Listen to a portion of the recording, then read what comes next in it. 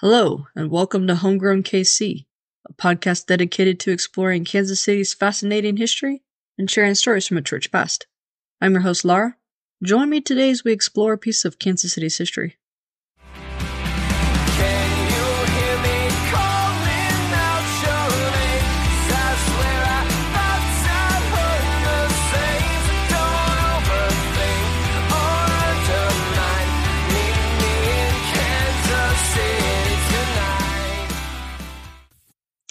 Hey y'all, welcome back, my faithful listeners, and welcome to all of my new listeners. I am so glad you decided to check out this podcast. I am pretty excited for this year's series, so I hope y'all enjoy it as well. If you also live in the Midwest, we have now reached the time of the year known as Frozen Hell. We've been here for about 2 weeks, which is kind of weird, and we've had more snow in the past 2 weeks than we get throughout the whole winter on average. It's been kind of rough, y'all. It's just as fun as it sounds, meaning it's actually not fun at all. Please stay inside as much as possible. Anyways, this is Series 8, and I have titled it 2024 We the People. So if you haven't listened to our previous recording yet, which was 2023 Year in Review, if you haven't listened to that yet, take a moment, go listen to it. It talks about everything I accomplished last year and what I hope to accomplish this year. This series, as I explained in that episode, is a bit different because this series I plotted out purposely to last the entire year rather than just a few months. So it's going to have more than 3 topics, and they're not necessarily obviously similar to one another. What I've tried to do is identify what social and political issues we're dealing with today during this presidential year, because it is a presidential year. It's going to be hell. Prepare yourselves. And see how Americans, specifically Kansas Cityans, dealt with this issue in the past. So to start with, topic 1, to launch us off, is actually all about the national presidential conventions that Kansas City has hosted throughout the years. So I'm sure you didn't know that we even held national presidential conventions, but we have. We have hosted 3 of them, actually. 2 Republican and 1 Democratic. And if you are a longtime listener and you remember my Series 2, Paris of the Plains, I hope you remember me talking about how Missouri was a leading political influence nationally, and Kansas City led Missouri in that, all because of... Sorry, a little issue with the audio there. So I was trying to say all because of Pendergast. So check out Paris of the Plains, Series 2. Check it out. That's a really fun series. So, we are not hosting a convention this year. Hallelujah. So glad that didn't happen. Although in 2020, our mayor did place a bid for us to host. But then I found an article that talked about how in 2021, he then wrote a letter to the RNC withdrawing that bid, citing that with the NFL draft in 2023 and the World Cup in 2026, that Kansas City didn't have enough resources to also host a presidential convention in 2024. And I mean, that totes sounds very plausible. However, I really feel like there's a lot more to that politically than just we don't have enough money. So obviously we're not hosting RNC this year. We're not hosting DNC. And the RNC has already announced that they'll be in Houston, Texas in 2028. But I would be really surprised if Kansas City didn't throw its hat into the ring, so to speak, to host the DNC in 2028. They have not announced yet. So, our first presidential convention that Kansas City hosted was the DNC, the Democratic National Party, in 1900.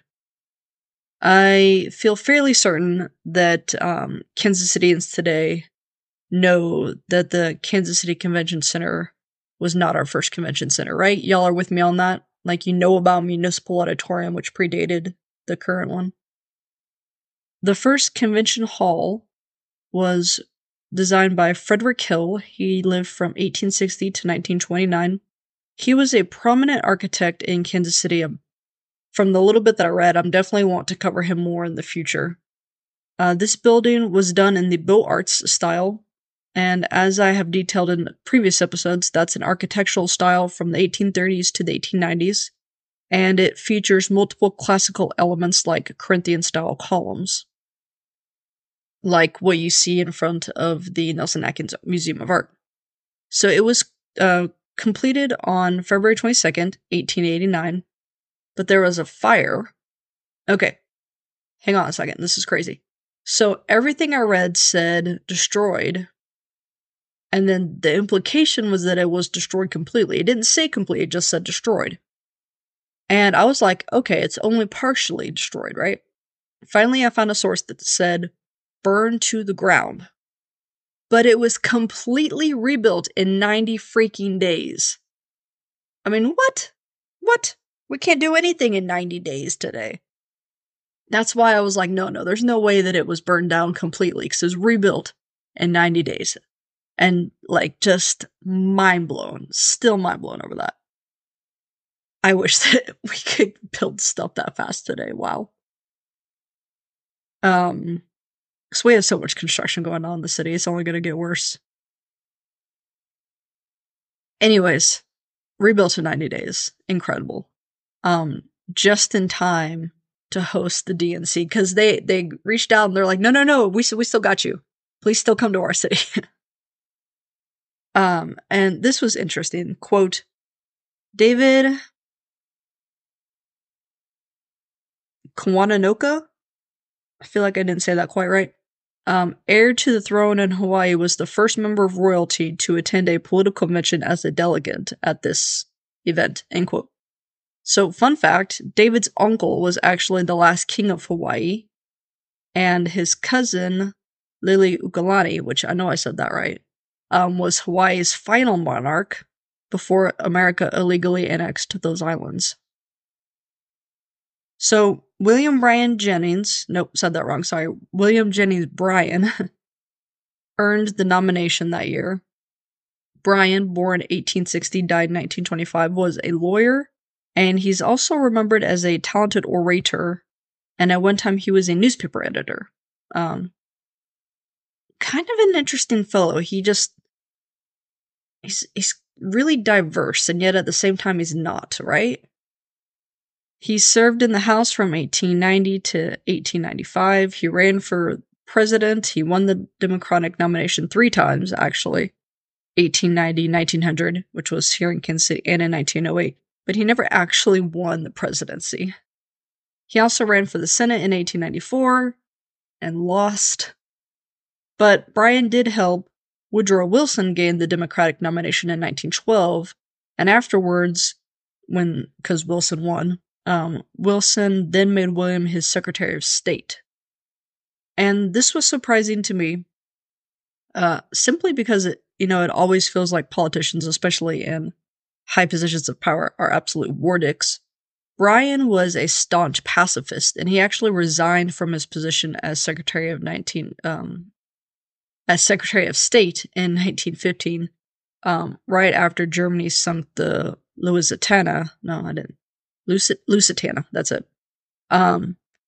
So U.S. didn't join the Allies in World War I until 2 years later, but I think he was like, okay, I see where this is headed. I don't want to be a part of this. So he's basically a lifelong politician, and I feel like he must have been popular in order to be nominated for president 3 times. But what were his politics? So, the American Experience by PBS states, quote, Bryan was progressive in politics and conservative in religion, end quote. That actually, now that I say that out loud, that is a perfect summary of him. right? I told you he was a politician. He's serving in the Senate and Congress and running for presidency, being a part of the newspaper. But he was also a leader of the Free Silver movement. So that was a political movement that advocated for unlimited silver coins. According to Britannica, quote, that's Britannica Encyclopedia, by the way, quote, supporters of free silver included owners of silver mines in the West, farmers who believed that an expanded currency would increase the price of their crops, and debtors who hoped it would enable them to pay their debts more easily, end quote. So there is a perfect example of how he is politically liberal. And in fact, he supported free silver movement so much and supported the expanded use of silver that he forced the DNC to add it to the party's official platform in 1900. Quote, the Democratic Party platform of 1900 named anti-imperialism as the most important issue. All right, quick pause.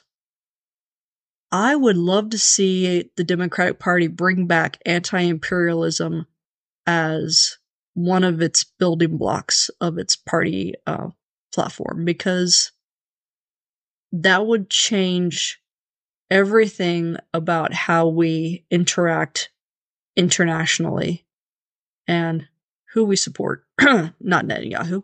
And I believe it would change a lot of how we interact with our own territories domestically. Like maybe Puerto Rico could finally become a state and get some actual support. Okay, sorry. Back to my quote here. Let's see, where was I? Okay, so quote, the platform also denounced colonial policies enacted by the current Republican administration after the Spanish-American War and condemned post-war expansionism. During the 1896 campaign, silver coinage and adoption of the gold standard were divisive issues. By 1900, discovery of additional gold deposits and an increase in currency diminished the silver use. Although there was some controversy about the mention of silver coinage, Bryan threatened to withdraw his candidacy unless a silver plank was included in the platform. The silver plank was accepted without protest by the delegates. End quote. That's from the Library of Congress, that quote is. And again, anti-imperialism, anti-colonialism, and colonial policies. Would really love to have us bring that back. Anyways, additionally, quote, he was influential in the eventual adoption of reforms such as popular election of senators, income tax, creation of the Department of Labor, prohibition, and women's suffrage, end quote. Okay, so love that he is a fan of women's suffrage. Not the least bit surprised that he's also a fan of prohibition. Seems like the majority of politicians at that time were both. Like, the way that those who supported women's rights and those who supported prohibition, like, maybe you didn't necessarily support both, but the way that they politicked and campaigned for those were very similar, and so they often worked together. All right, and now here is how he is conservatively religious. I mean, I feel like you just heard some great examples of how he was politically liberal, but he was also a part of the Scopes trial in July 1925. In fact, this is apparently what he is most remembered for above all of the other political things that he did. So the Scopes trial was this teacher, John Scopes, was sued for teaching Darwinism as a theory. And Bryan was one of the prosecuting lawyers. So he's on the other side. He's like, no, you are definitely guilty. This is wrong what you're doing. And then, I don't know who John Scopes' lawyer was, but he didn't do a very good job because Scopes was declared guilty and fined. although that ruling was later overturned. To be fair, it's 1925. It would have been more shocking, honestly, if he had been declared innocent than guilty. So basically, the Scopes trial is all about the role of religion in schools. Something that we are still debating today. All right, that was kind of long. I went off track a little bit there, but that's convention number 1 and Mr. Jennings. Convention number 2, hosted by Kansas City, was with the RNC, the Republican National Convention, and that was in June 1928. So Kansas City was almost not chosen that time. The article I read said that in 1927, most people believed that the RNC was going to choose Cleveland, and then prominent Kansas Citians associated with the Pendergast machine. So again, please go listen to that series 2, Paris to the Plains. Members of the machine, like city manager Henry McElroy and Harry S. Truman, who later became president, but he was not president yet. No, he's just a part of the machine at this point. They formed committees, like multiple committees, to campaign for Kansas City to host the convention because Pendergast wanted it, and what Pendergast wanted, he usually got. Quote, consequently, their involvement demonstrates how the Pendergast machine clandestinely endorsed the effort and ensured itself a portion of the economic benefits once the Republicans selected Kansas City. Ultimately, the widespread commitment of Kansas City's business and commercial class demonstrates that civic boosterism, I think I said that right. I've not really seen that term before. And a capitalistic self-interest rather than partisan ambition motivated the support of the 1928 gathering. End quote. So their work paid off. Kansas City goes all out to celebrate this event and promote itself, a lot like we did when we hosted the draft, or like we will do when we host the World Cup in a few years. But there was some drama, so this was fun. I'll always love drama. But only in the podcast, man. Drama in real life. No go. That's good. So previous RNC conventions in Cleveland and Chicago allowed for integration of, blacks and whites, but not in Kansas City. They were very adamant. We're not doing integration here. So remember, at this time, segregation's the law of the land. And where you lived in the country, how much it was enforced by the populace, that waxed and waned throughout, right? And even though we have, the wide open town here in Kansas City, we have all these famous black folks, famous jazz musicians, the Negro League, Monarch baseball players.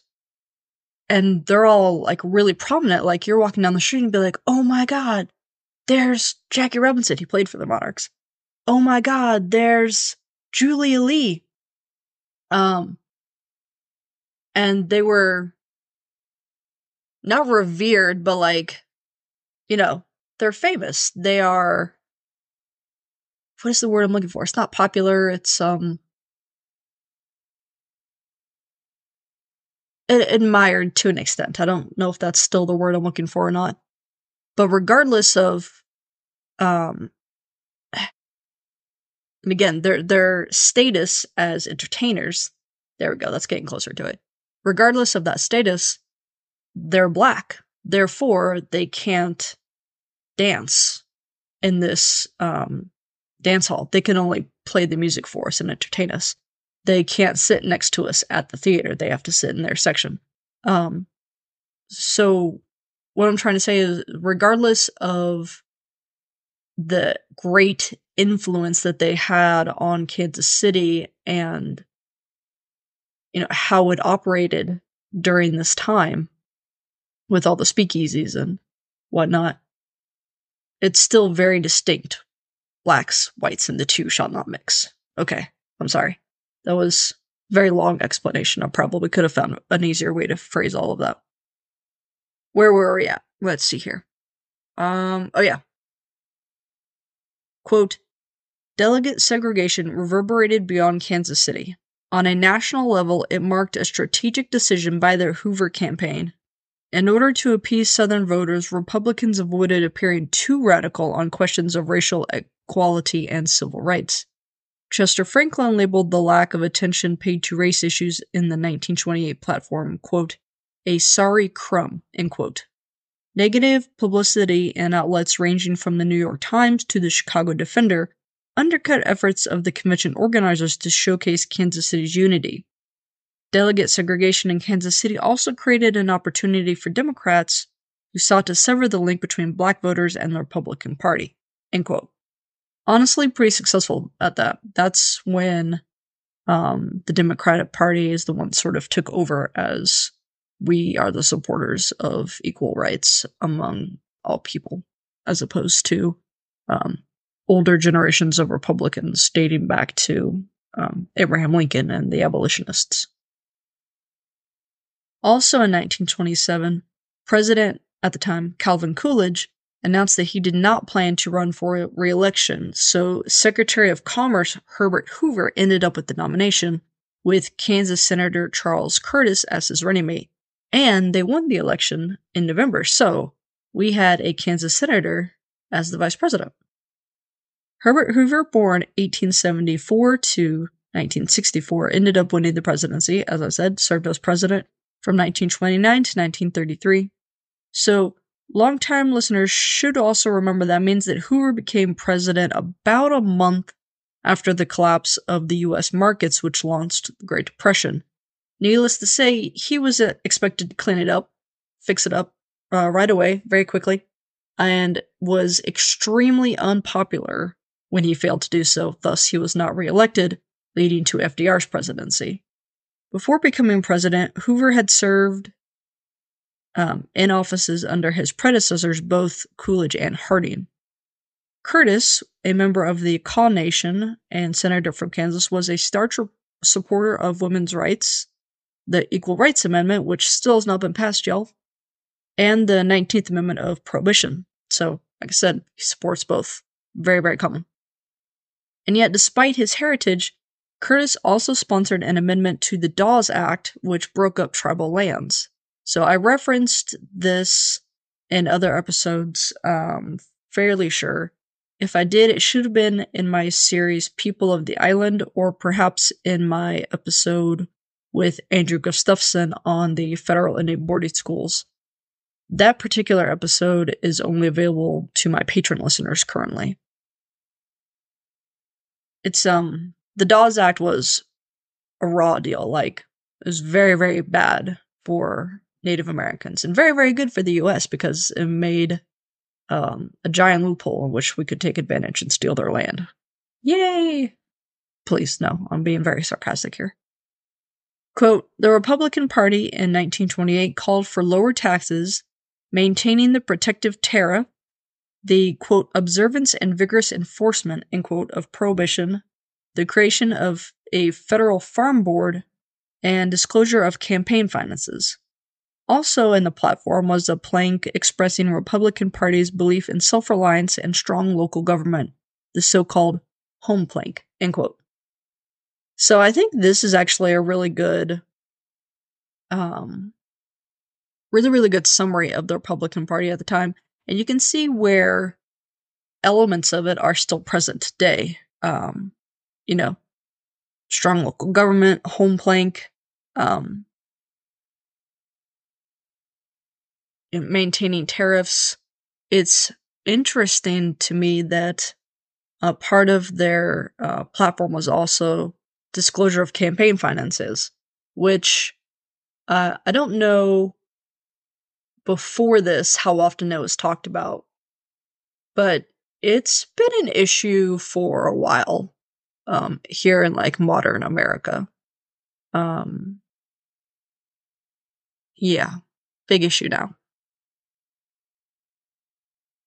So that was the final national convention held at Convention Hall, which was built for the first one in 1900. It was demolished in 1939 when they then built Municipal Auditorium. Municipal Auditorium I'm not dug into the history of. That will be some future topic in some future series. Our final convention is the Republican Convention of 1976. This is apparently the year that they also voted and passed a rule stating that the presidential candidate would choose their own running mate. So before this, it was a separate ticket, and you would put in your name, and you would campaign, and you would run, and then they voted on you, just like with the president.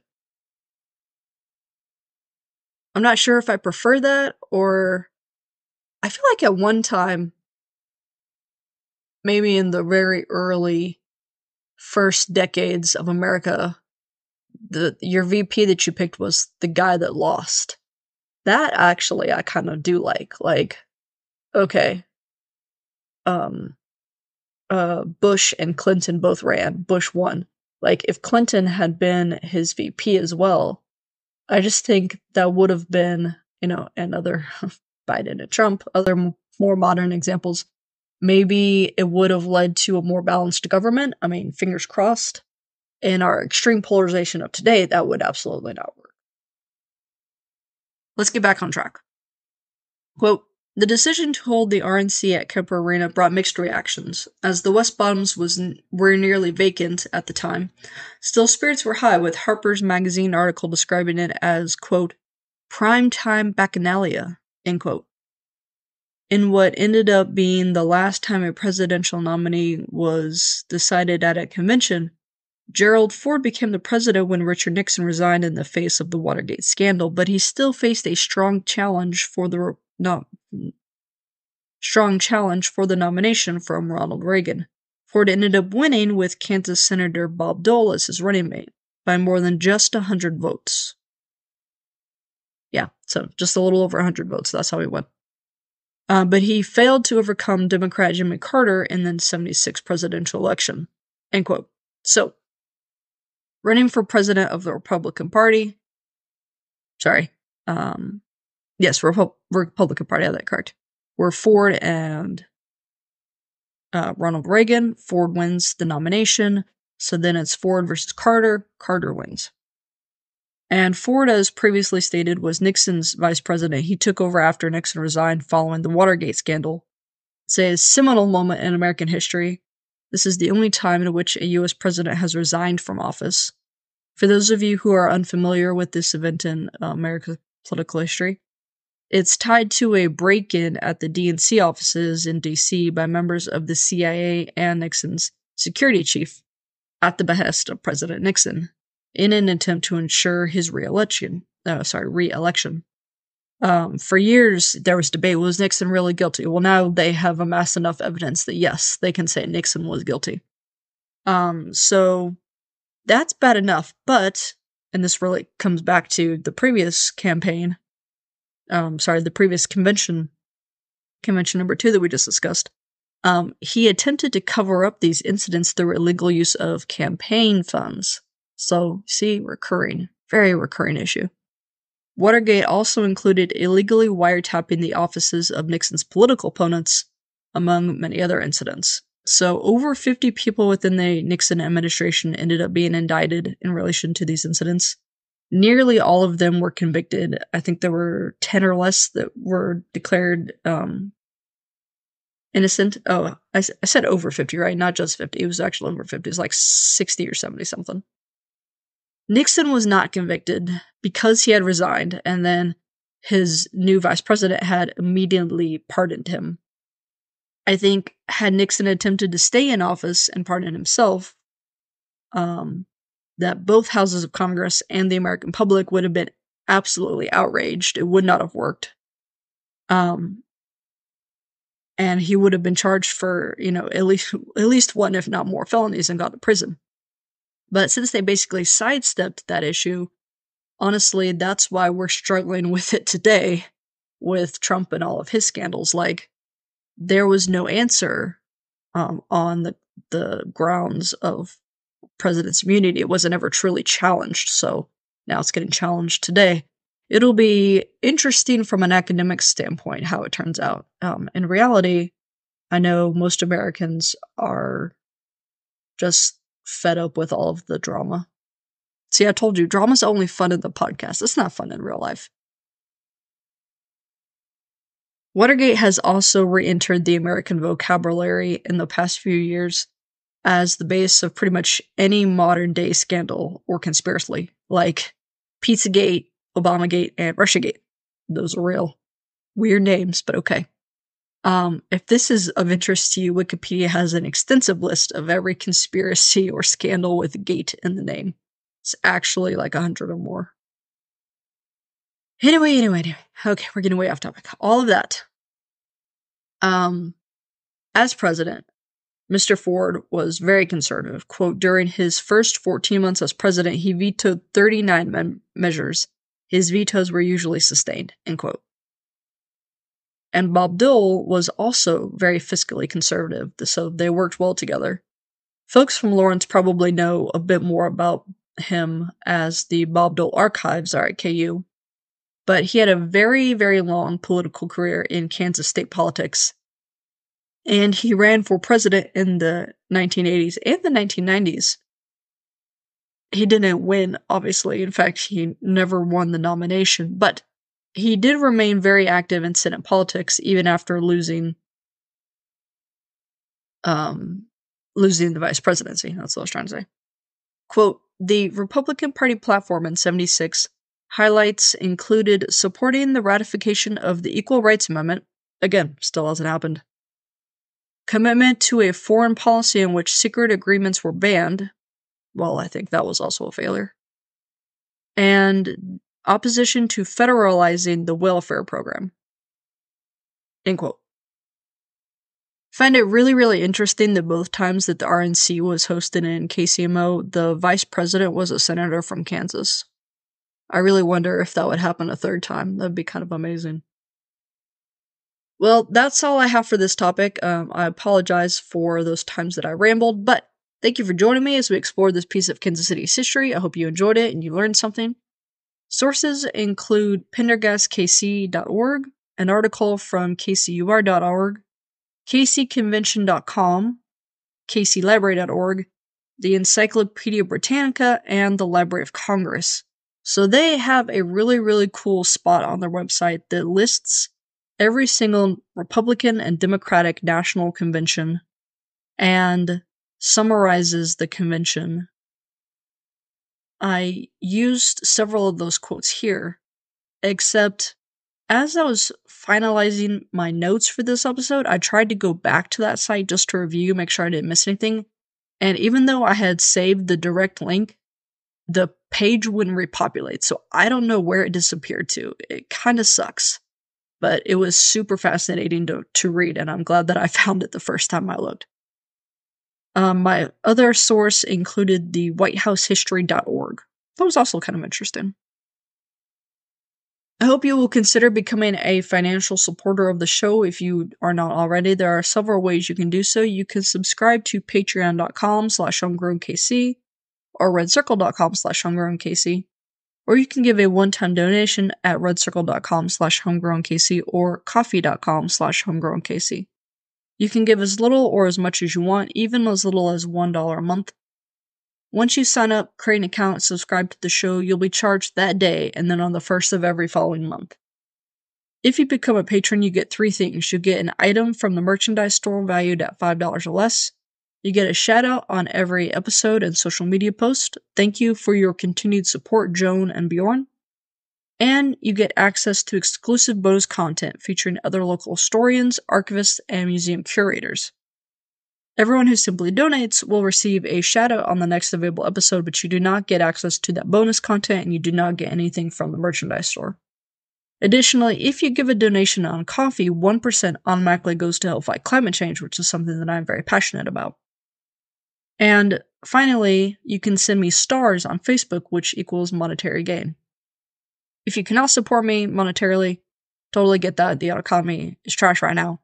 Then you can still support me by following, subscribing, liking all of my social media pages. That's Facebook, Instagram, Pinterest, Tumblr, and Twitter. I also have a YouTube channel. I have figured out how to add the audio for my recordings to YouTube, so I'm in the process of doing that. There's no video attached to it, but if you would rather listen to this via YouTube, that is now an option. I'm Homegrown KC on all of those. Also, make sure you rate and review me wherever you listen, especially Apple Podcasts. And if you want additional information, you can visit my website. That's homegrownkc.wordpress.com. Again, homegrownkc.wordpress.com. Additional information on all of my topics up there. It's also the only place where you can subscribe to my newsletter. Once a month, you'll get an email, just once. I'm not going to email you every day. That's annoying. And it'll have updates for the coming month, a summary of what we did the current month. Someday I'm going to use it for giveaways. It's just a really good way to stay up to date with the podcast. If you have any questions, comments, concerns, or episode suggestions, you can email me at homegrownkcpodcast@gmail.com, or you can send me a message on any of my social media networks. Finally, if you're interested in what merchandise I have for sale, go to Zazzle.com/store/homegrown_KC_store. That's www.zazzle.com/store/homegrown_KC_store. As always, thank you goes out to my talented sister-in-law, Sarah McCombs, for the creation of my logo, to the Dear Misses for the use of their song Kansas City as the intro and outro music of every episode, and to local libraries, which enable me to gather all my research. Thanks for listening. Cheers!